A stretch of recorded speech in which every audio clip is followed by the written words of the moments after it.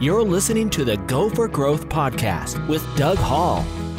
Well, welcome everybody to the Go for Growth podcast. I'm your host, Doug Hall, and today I have the honor of having Andrea Houston, the founder and CEO of Artitudes Design in greater Seattle area, actually in Issaquah specifically, but in the Seattle metro. And Andrea is the brains and the drive and the vision behind this fantastic women-owned business, and I'm very glad to have Andrea on today. So, Andrea, welcome. Thanks, Doug. It's great to be here. Good. So, I think people got the idea that design is somewhere in there because it's part of your name, but tell us a little bit about what goes on at Artitudes, what do you focus on, and your background. How'd you get started in this? So tell everybody, and remember the whole angle here is go for growth. So I know your story is all about growth, and that's what I want to bring out.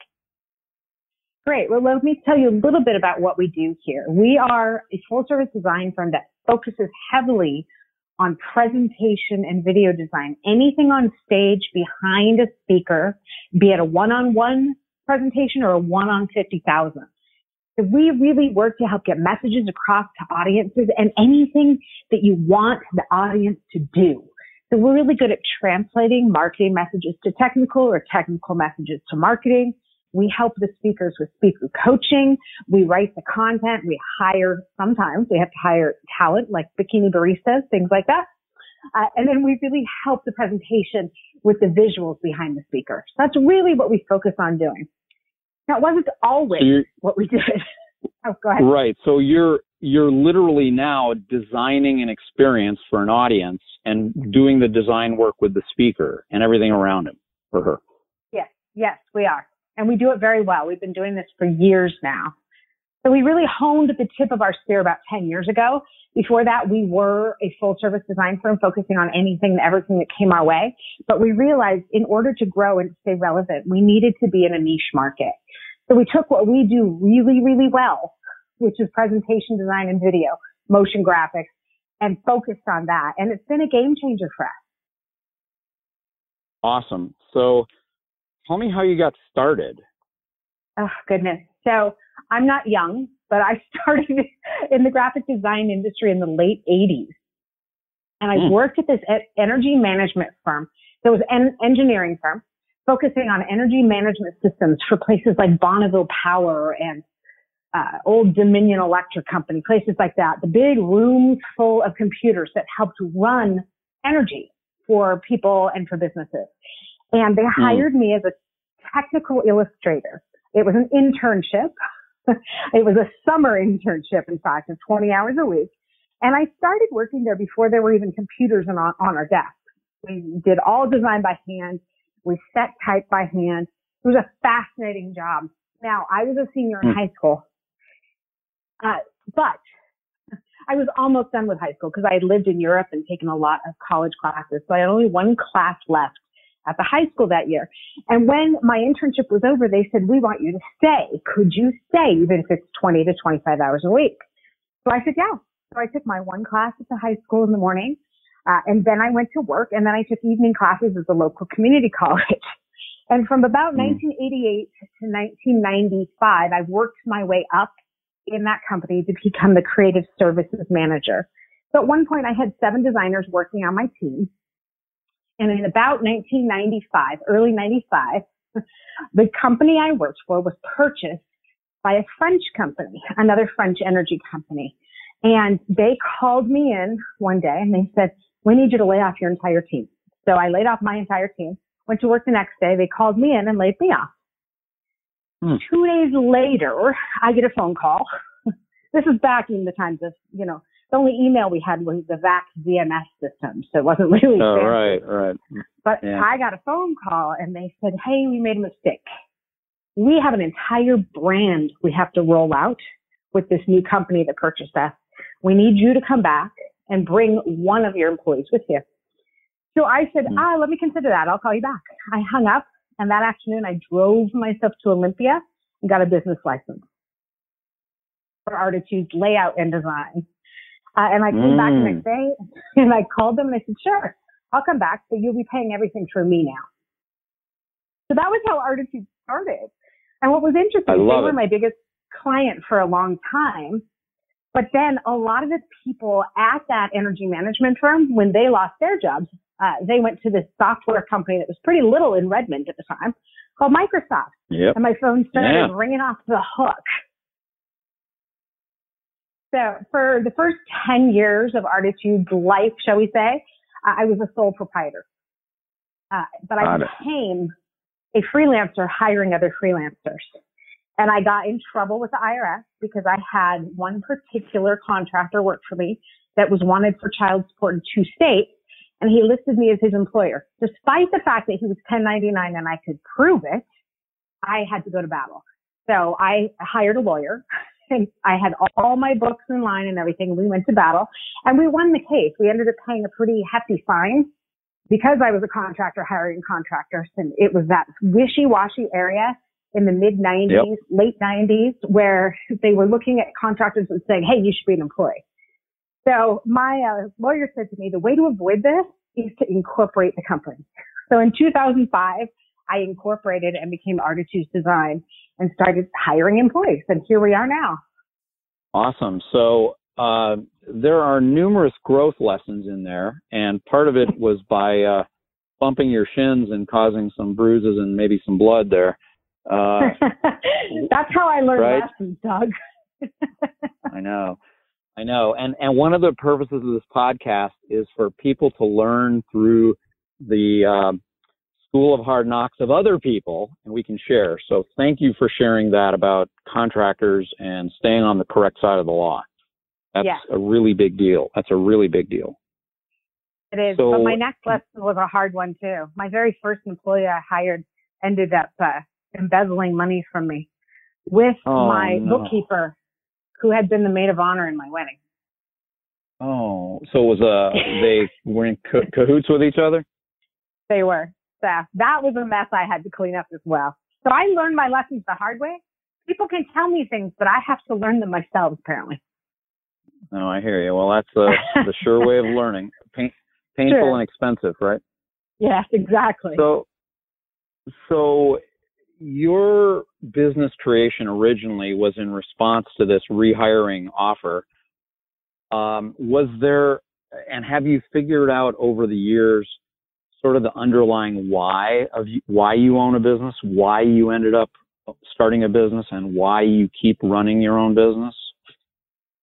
So those are actually 3 different questions with 3 different answers. But why I started the business at the time is because I never wanted anyone to be in control of my destiny again other than me. So I was firm in the fact that I wanted to run a company or at least own my own entity so nobody could ever fire me or lay me off again. Okay, that's why number 1. That was why number 1. Why number 2, I continued to do so because my husband and I wanted to have a family.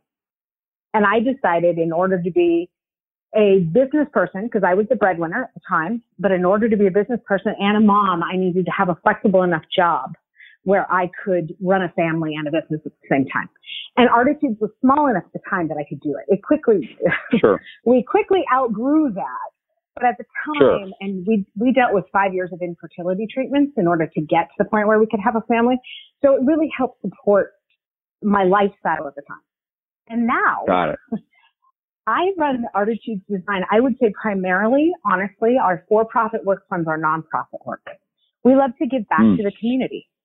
We love what we do, and we love working with clients who appreciate us and really creating beauty for somebody. And we say we sell peace of mind.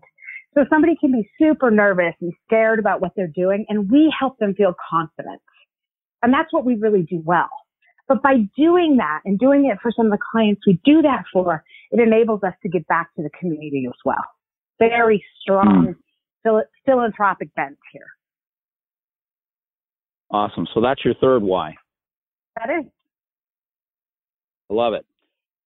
Now, you've opened the door then to the next question, which is really, what does your ideal client look like when you're looking for the next one, or are there 2 paths of for-profit and nonprofit? So tell us what those look like.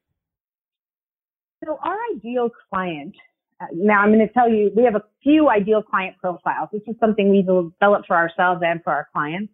We do ideal audience profiles for them. But for ourselves, we work a lot in the enterprise.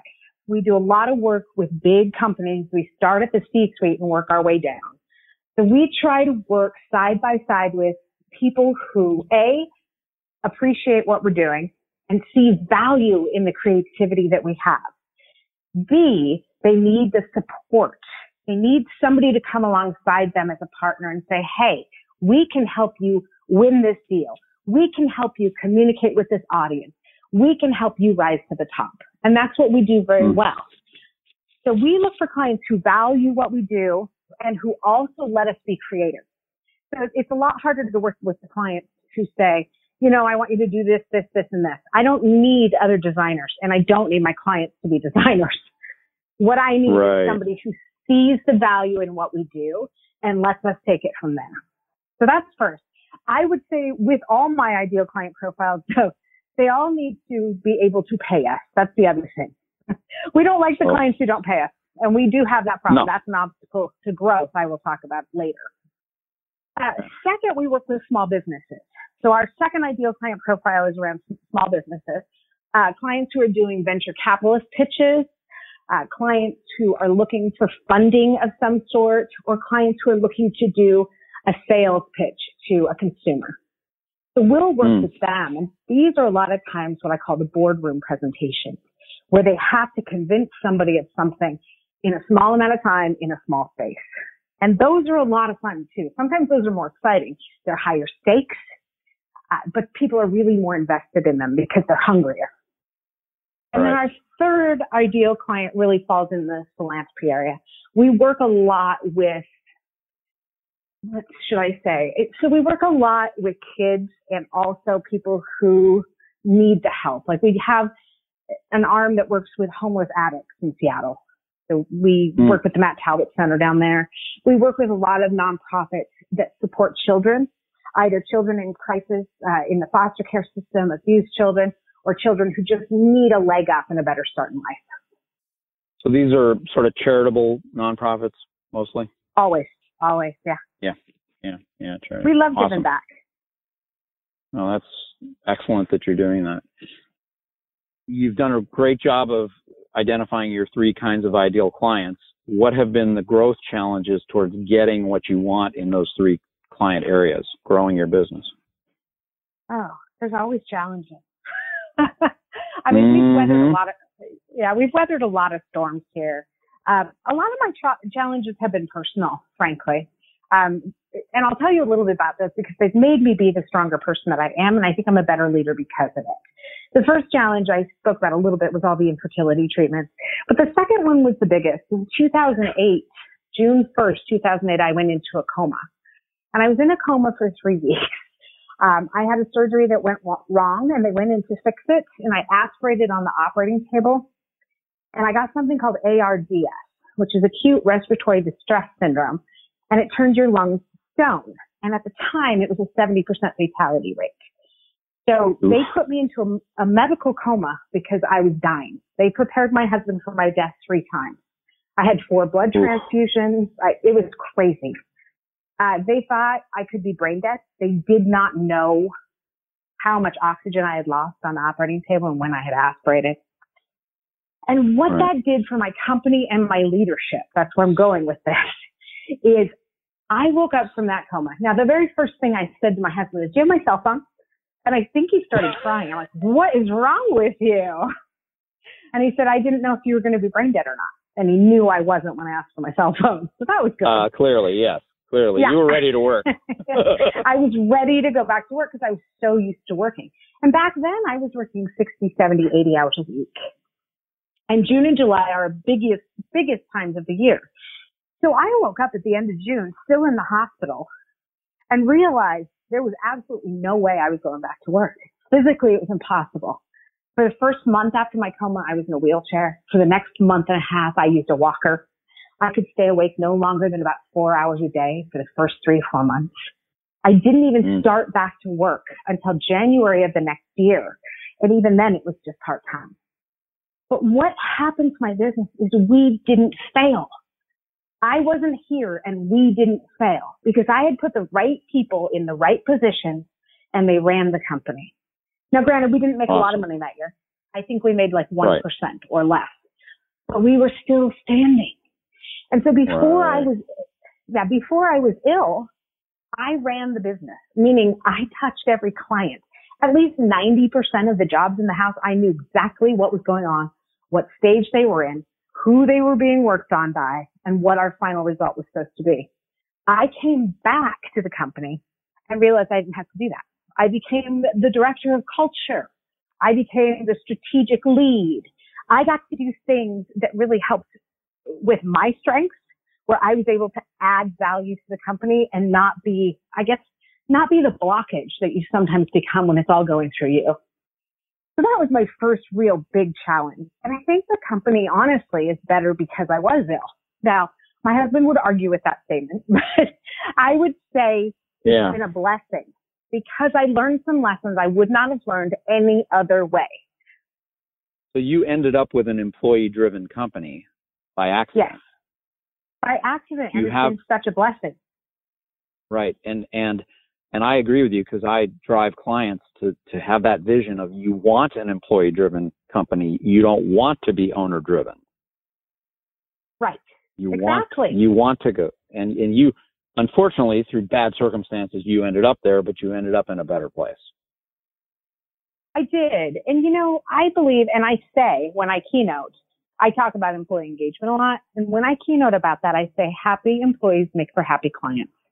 If you do not have employees who are engaged fully, see the value in the work you do, and actually enjoy themselves, they're not going to make for happy clients. Yeah. And I think that's really important because a lot of CEOs go, oh, bottom line, bottom line, bottom line. And frankly, we'd probably be more profitable if I looked at that all the time. But I also look at employee happiness, and I look at things we can do to make sure that my employees are engaged. And then it does translate to the projects they work on, and the clients keep coming back. That's awesome. So think about what you're doing with your managers in your business in the areas of leadership and management. What are the sort of the number one or two or three tools? If you got one or three, it doesn't really matter. But what are your go-to tools as leaders and managers so that you perpetuate the culture that you want? So I would honestly say it's their ability to do their jobs without too much oversight, because it translates down the line as well. We're a pretty flat organization, and my goal is to hire intelligent people who can do their jobs well and even do them better than we think they can, and maybe do them better than another person who did it before. And what I want to do is free those people to do that. I don't want to sit there and have somebody under my thumb. I don't like micromanagement. I don't like my managers to be micromanagers because it's an ineffective strategy. If you can hire the good people, tell them what to do, show them how to do it, and let them go, you're going to get a lot higher quality work out of people and higher engagement. That is the one major tool that we use, is the ability to let people think for themselves. We also fail fast. I would say that's the second one. If you have an idea, fail fast, bring it to the table. If you fail, no harm, no foul. We'll move on and do something else. What did we learn? Let's go further. But failing slow is a bad thing. I think failing slow is a very bad thing because it depletes the company. It's like sucking the blood out of them. Yep. So I would say one of our primary core values here at Artitude is people first. And that translates to employees first. It also translates to serving our world. So we really try to put people rather than process and rather than profit at the forefront of every decision we make. And it's been amazingly good for business. Awesome. So if you think about the next level for Artitudes, what does that look like? Do you have a vision that you're working towards? I always have a vision I'm working towards. I actually revamp my vision every January. So I'm in the process of starting that again, which I really enjoy doing. But I like to look 3, 5, 10 years out to see where we're going to be. And a lot of what I'm looking at this year in particular is technology and the way it has changed and how we have to change with it, or we'll no longer be a viable company. So about 5 years ago maybe, we started a little tiny practice in the area of motion graphics and video. And now it's over half our business. It's 50% of our business now. Yeah. And so what we are doing now is looking at what's next in technology so that we can grab a hold of it early enough to hold on to the tail of the kite. Make sure we soar ever higher as we go. That's really, that's my primary objective with forward thinking and vision. Cool. Let's wrap things up with sort of the crowning question of all the things we've touched on and anything that might be running around in your mind. If you could give one piece of advice to folks out there that are in their growth path, that we're all growing, but they're maybe a little younger in their growth, what's the number one piece of advice you'd share with them? Oh, I'm going to give you two, though, even though you told me one. Okay, you can have a bonus. The first one is dust yourself off. Fail and dust yourself off. Learn a lesson and move on. Do not beat yourself up, because whatever failure you have or whatever lesson you need to learn, it's for a reason. And it can only make you stronger if you build upon it. That's my life philosophy, I think. Second, and this is what I tell people when I do interviews and when I do panels for business owners and people who are growing, is gather your tribe. You need people who know things way better than you do. You need professionals. You need a coach. You need a peer group. You desperately need an accountant, a lawyer, and a banker. Those are the ones that I always say, those 5. But there's other ones you need too. Just basically, you need people who know things that you don't know. But be the dumbest person in the room. Always be the dumbest person in the room if you can, because then you're always learning. Well, you're still the owner and founder, and getting smart people to help you is wonderful, right? It is. Great. Well, listen, that's all the time we have for today. You've been wonderful. Thank you, Andrea, founder, CEO of Artitudes Design. What can I say but thank you? Appreciate it. Yeah. Thanks, Doug. That was a lot of fun. I hope it's of value to your listener. It will be. Thanks very much. And have a Merry Christmas. Thanks. You too. The Go for Growth podcast is sponsored by Resources for CEOs. We help overworked business owners take back control of their time, build a team-driven company, and multiply profits. Get your free copy of How to Get What You Want from Your Business at resourcesforceos.com/guide.